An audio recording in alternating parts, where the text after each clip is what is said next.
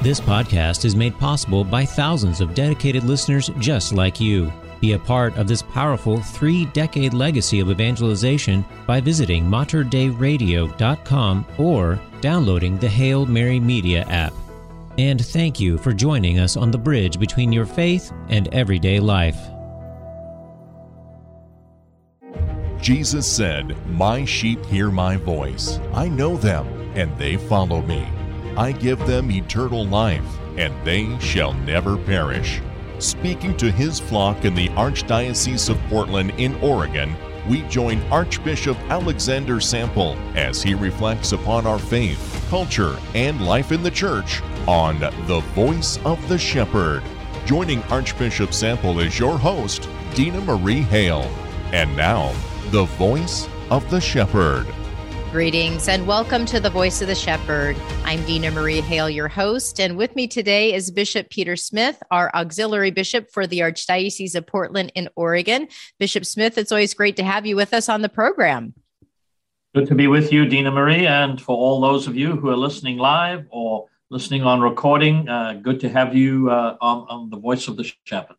Well, over the next probably a couple of programs, I'd love to really focus on the reign of Christ in our hearts, really looking at what is the church doing here in Western Oregon, some of the evidence or the fruits that we see of the movement of the Holy Spirit. And certainly it's in this time of Easter. And then as Easter kind of comes to a close, we've got some beautiful feasts to reflect upon. So I'd like to open up our dialogue because the Archdiocese will have two ordinations, one in May, one in June, a diaconate ordination, a priestly ordination. Later in the year, we'll have another diaconate ordination, but that will be in Rome. So there's just this evidence of the church continuing to grow. But maybe we'll start off with diaconate ordinations. What do we know about the diaconate? How do we first get introduced to this idea of the diaconate in the early church? Well, the deacons were the main assistants to the popes in the very early church. And so we have the account from the Acts of the Apostles where the apostles were being so bogged down in the sort of run-of-the-mill stuff that they were not able to have as much time preaching and being sort of itinerant evangelists. So we have this account in the Acts of the Apostles where they chose 7. And they give us their names, and then they lay hands on them, and they pray over them, and they are appointed deacons, and they are appointed to the ministry of service. And so they're to serve the physical needs of the faith community, especially those that we would say are in some sort of need, so widows, orphans, all these kinds of people. So this is the ministry of service that we now, the Archbishop in particular, when he does deacon ordination, speaks about. Ministry of service. So it's part of the work of the church, but it's focused very much on these kinds of things.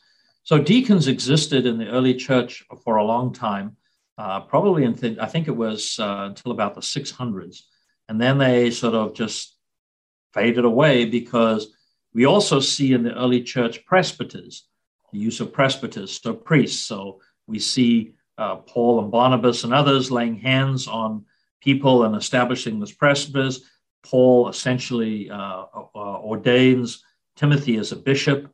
So we, again, with the laying on of hands. So that's where we get this phenomena coming. So the deacons were in that role and then sort of faded away, and then the church continued on. But at Vatican II, there was a plea to reestablish the ministry of deacons. It was always there, or sort of revive it, let's put it that way.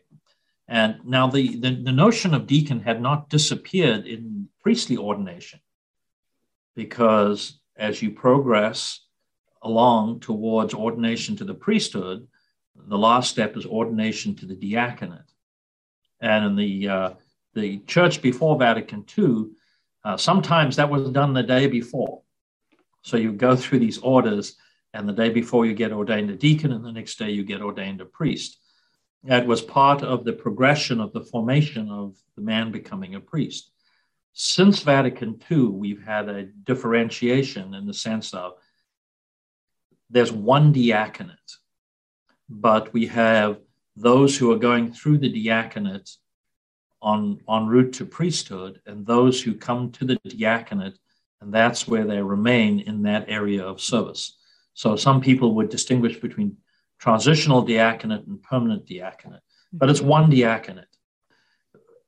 It's very helpful to remind priests that when you are ordained, you don't stop being a deacon and don't stop the imperative that's given to you by Christ and his church to serve as deacons serve. So what we're going to be experiencing on Saturday is diaconal ordinations. I won't be there. Unfortunately, I'll be downstate doing confirmations. So for all of those of you who are able to be there, I hope you enjoy it. The diaconal ordination is the same. It's the same diaconal ordination. But with some people, they stay there, and others, they proceed on to priesthood. Generally, in this archdiocese, what we tend to do is ordain a man en route to the priesthood about a year before he comes up for priestly ordination. So he has a year, usually in the spring of his second to last year, Theology 3, gets ordained a deacon.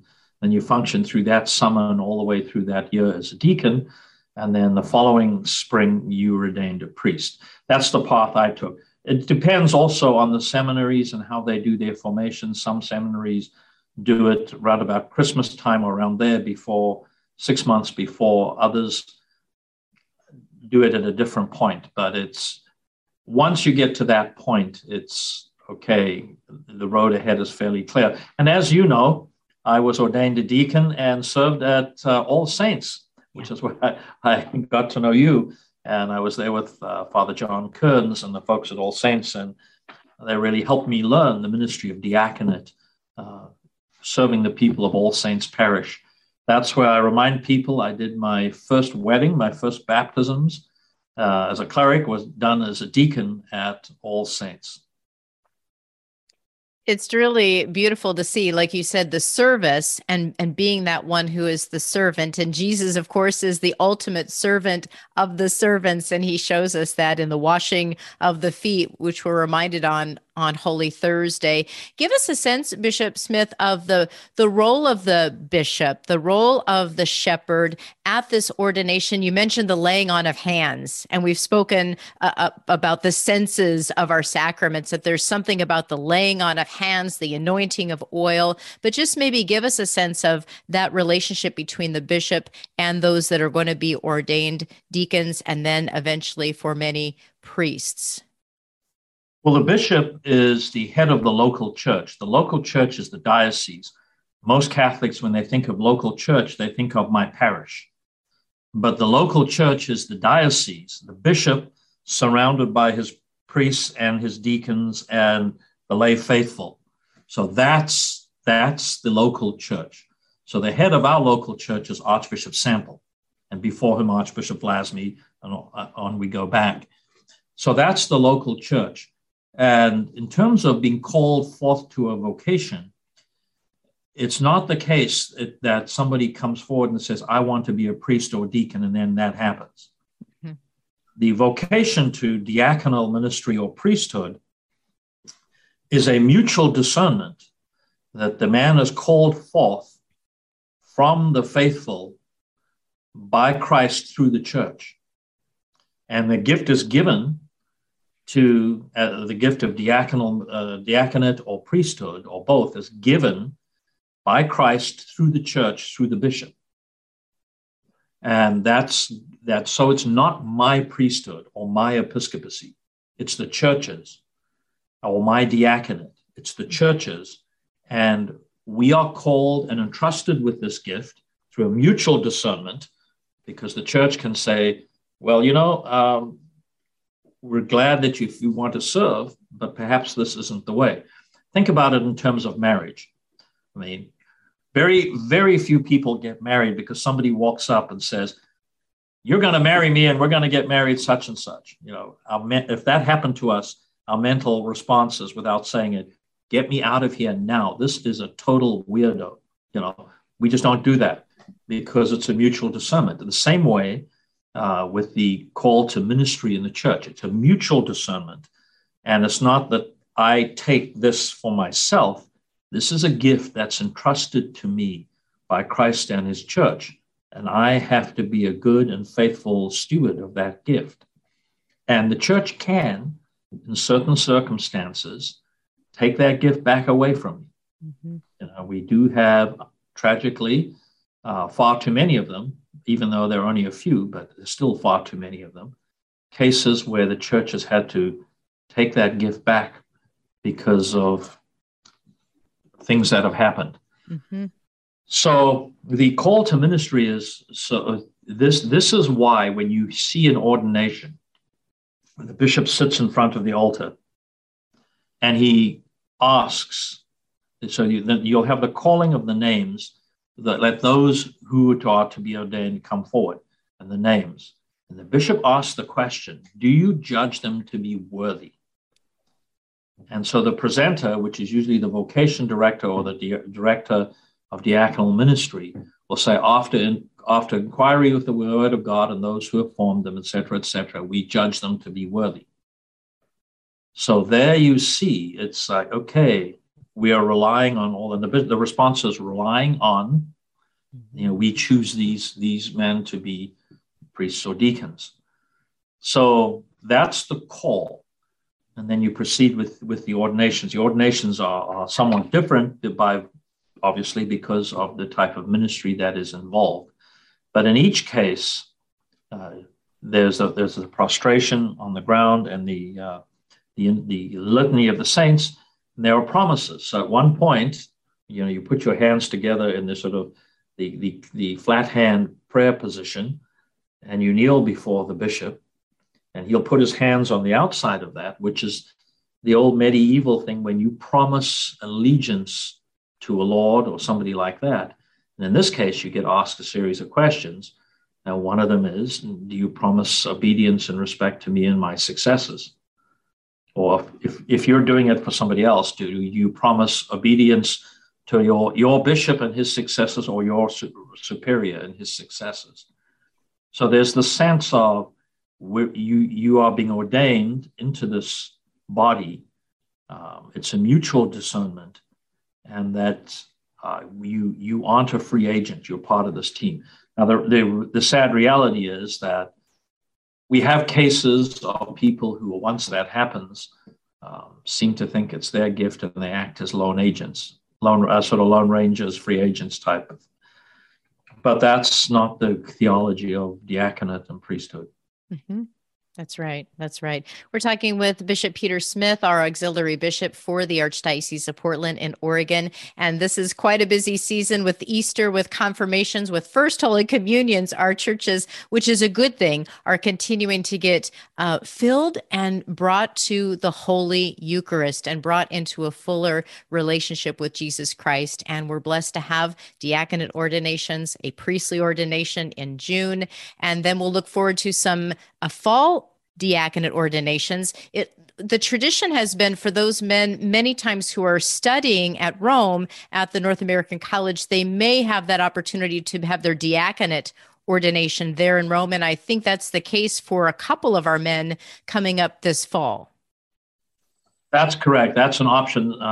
Most of them tend to take that option to be ordained deacons in Rome. And then not this June, but next June, God willing, we should have, I think, about 5 priestly ordinations. So yeah, that we've been in a sort of low for a while. It'd be great for it to pick back up as we continue to move forward, taking care of the ministry in the Archdiocese and the life of the church.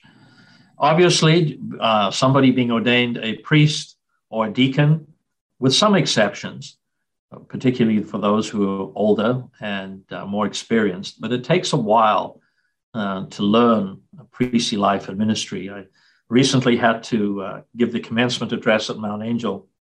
Somebody else was supposed to do it and could not I don't know what the circumstances were. So I did the commencement address. It's my alma mater, so it was fun being back there with him. It was a smaller class. I think when I was ordained or graduated from Mount Angel, I think there were 18 plus of us in our class. But a couple of the things that I reminded them. I just said, this is not going to be a theological or philosophical talk.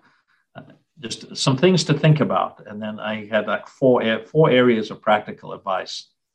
And the first one was the church already has a savior. His name is Jesus Christ. It's not you. Sometimes we come out, in other areas of life. We've got it down. We know what needs to happen. We're going to get in there and we're just going to solve all the problems. Life can be pretty tough on us when we adopt that approach. So it's for almost all people going into priestly life and ministry, there's a learning curve. And that learning curve obviously is steep in the beginning, and if you do it well, it sort of flattens. At least the growth on the curve goes down, although you're always learning more. The situation keeps changing. I think of when I was ordained almost 21 years ago as a priest, and where we are now, the kinds of things we were thinking about and talking about and focusing on ministry there have been some big shifts in some of that. And it's just because the culture has shifted. Another thing I said to them was, know what you don't know and have the humility to ask for help. Because, we can get ourselves, we think we know it all, and then something comes up and we're not sure, and we fake it, that we know it. And that usually doesn't work out really well. So it's the old joke, how do you succeed in business? Well, experience. Well, how do you get experience?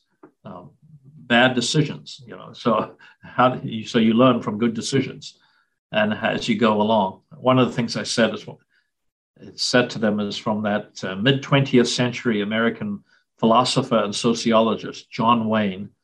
In one of his movies said, "Life is tough, kid, but it's tougher if you're stupid." I said to the guys, don't be stupid. So we learn as you go in, and we try to put the newly ordained priests with priests who are good mentors, and they're usually in bigger parishes where you need a parochial vicar. And a good mentor can really help you grow and understand life in the priesthood. I was with Father Joe McMahon in Our Lady of the Lake in Lake Oswego.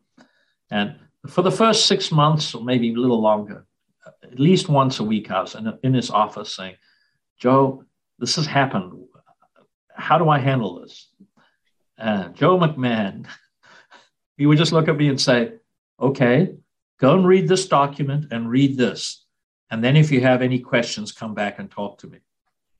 And it was terrific because he didn't just tell me what to do. Yeah. He had me go and research it. So I then understood why this is the case. And almost always in those readings or those places he told me to go and look was the answer. Mm-hmm. And it was very, very helpful for me. Father McMahon and I are good friends to this day. Mm. So he really helped me learn priestly life and ministry in the areas that I was just not experienced at all. Right. So that's what we will do with the guys who are newly ordained. The guys from Rome, they get ordained and they serve here for 3 months, and then they go back and continue it. They've already got their baccalaureate or bachelor's degree, but they then do a licentiate, which is 1 more year's worth of study, and then come back and are assigned. Okay. And I think, Bishop Smith, you make a great point about mentorship and this working together of our priests, of those transitional deacons, that it is a whole, it's a community, it's the presbyterate, you said. And so there is something about this need to work together for those that have been in the ministry longer, to share, to encourage, to say, yeah, read this document. But there is this sense, and I think maybe we don't realize as people in the pew how important the relationship between our priests and deacons and the bishops truly are, that they should all have a heart of Jesus. Yes, it's key that those relationships are good. And in the last few years, Archbishop Sample has been putting a tremendous amount of energy and effort into developing a deeper and stronger sense, particularly initially with the priests. Obviously, we want to go further and beyond that to the deacons, into the lay faithful. So we've changed the way we have done a lot of things to be much more intentional and much more out among the people, out with the priests in the different parts of the diocese. So this is designed to try and build that sense of communio or fraternity among us, because here in the Northwest, the culture is, we are all individualists doing our own thing. And that affects us in the priesthood and the diaconate as well, and lay ministers in ministry. We all have this thing that comes at us in the culture here. The temptation to be a free agent, the temptation to be a lone ranger. And people don't think there's a problem until there is a real problem. And so then you start to see, okay, we need to have more fraternity, more this. But to get that, you then have to make some sacrifices. And are you willing to make the sacrifice? So we're trying to start out from the perspective of let's start building fraternity before you're even ordained and from the get-go, and start moving forward. And it is true that different personalities click and others don't. And you can have somebody who's highly strung and is more sort of hands-on, and somebody else who's more sort of affable, goes with the flow, is in charge, but doesn't have fingers into everything. So you have to mix and match with that. And so it's just our human personality, how we are. So we try to mix and match right with the priests, if there's more than one priest in the parish, and with deacons and priests. Absolutely. If that relationship doesn't work well, that affects ministry to the people. Right. And that can also allow, in worst cases, division to start happening in a parish, which is never a good thing. Right. Bishop Smith, I think about the interior life of our priests and the interior life of those ordained ministers. And what are the things, one, that the church helps and supports and encourages that development of the interior life, the heart, the soul of that ordained minister, but also how our community can support that healthy spiritual growth of our ordained priests and deacons? That interior life is key. So the interior life of the priest is like the relationship between husband and wife in a good marriage. And one of the reasons marriages fail is that we allow love to grow cold between us. And the same thing can happen in the life of a priest or a deacon, where that love, that particularly for a priest, because we put marriage and family aside and we focus that capacity to love that would normally be on a wife and family, on the Lord and his people. And just as in a marriage, you have to cultivate that relationship. We all know what happens if you basically don't worry about your relationship with your husband or your wife.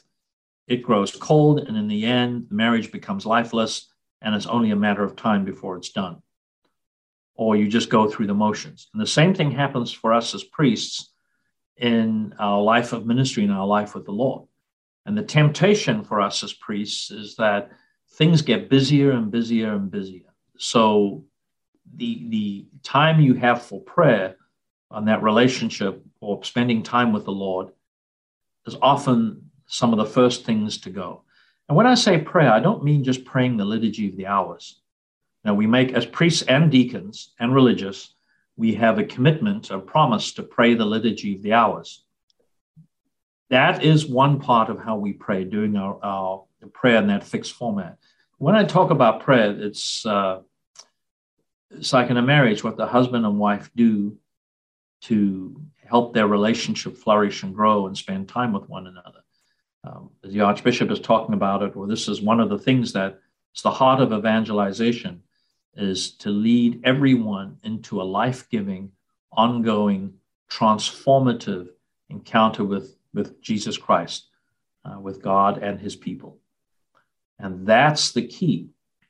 That's what priests have to do, and religious, to have that life-giving, ongoing, transforming encounter with God, however that works in your life.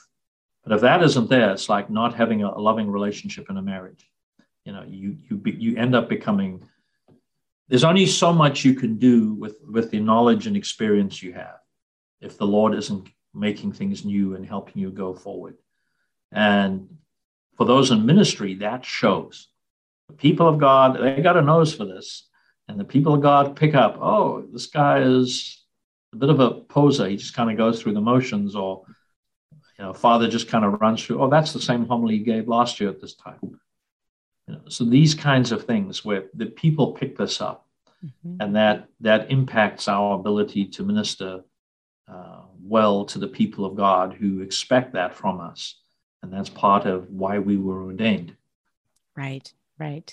We're talking with Bishop Peter Smith on The Voice of the Shepherd this week, really focusing on that reign of Christ in our hearts. And diaconate ordinations, priestly ordinations for this year are a great blessing, and I believe a great sign of the Holy Spirit and really that growth. And as you mentioned earlier, Bishop Smith, it's taken some time. We've had some very quiet years in terms of ordinations, and they're going to start growing and growing. As we come to a close for this particular program, I know this is just such a busy time for you, Archbishop Sample. Archbishop Vlasny is also helping out as he can, I know, with confirmations, because the need is so great. But how can we really, as the lay faithful, support you and our Archbishop during this very busy time? Above all, with your prayers. We're on the road a lot. Archbishop Vlasny coined the phrase the Chrism Trail, and we're on it.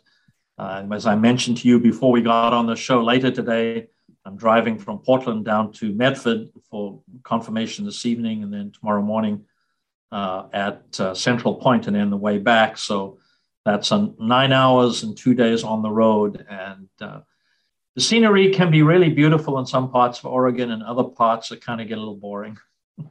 But keep us in your prayers. Absolutely. Well, we certainly will. And with that, Bishop Smith, would you help close us with a prayer and your blessing? Certainly. In the name of the Father, Son, Holy Spirit. Amen. Lord God, as we continue through this Easter season and looking forward into the rest of the year, we ask that the grace that you gave us and offer us through this Easter season with the resurrection of Jesus grow evermore in our hearts and lives, that we may be ever more brightly burning witnesses to your love. And we ask this through Christ our Lord. Amen. In the name of the Father, Son, Holy Spirit. Amen. Amen. And thank you all for joining us on The Voice of the Shepherd. We look forward to sharing with you again next week. For Bishop Peter Smith, I'm Dina Marie Hale, and until our next encounter, may God bless you. You've been listening to The Voice of the Shepherd with Archbishop Alexander Sample, a production of the Archdiocese of Portland in Oregon. To subscribe to this podcast and access to all of our past shows, visit materdeiradio.com. Please email your comments and questions for the show to info@archdpdx.org. Learn more about the Archdiocese of Portland in Oregon online at archdpdx.org. Peace be with you.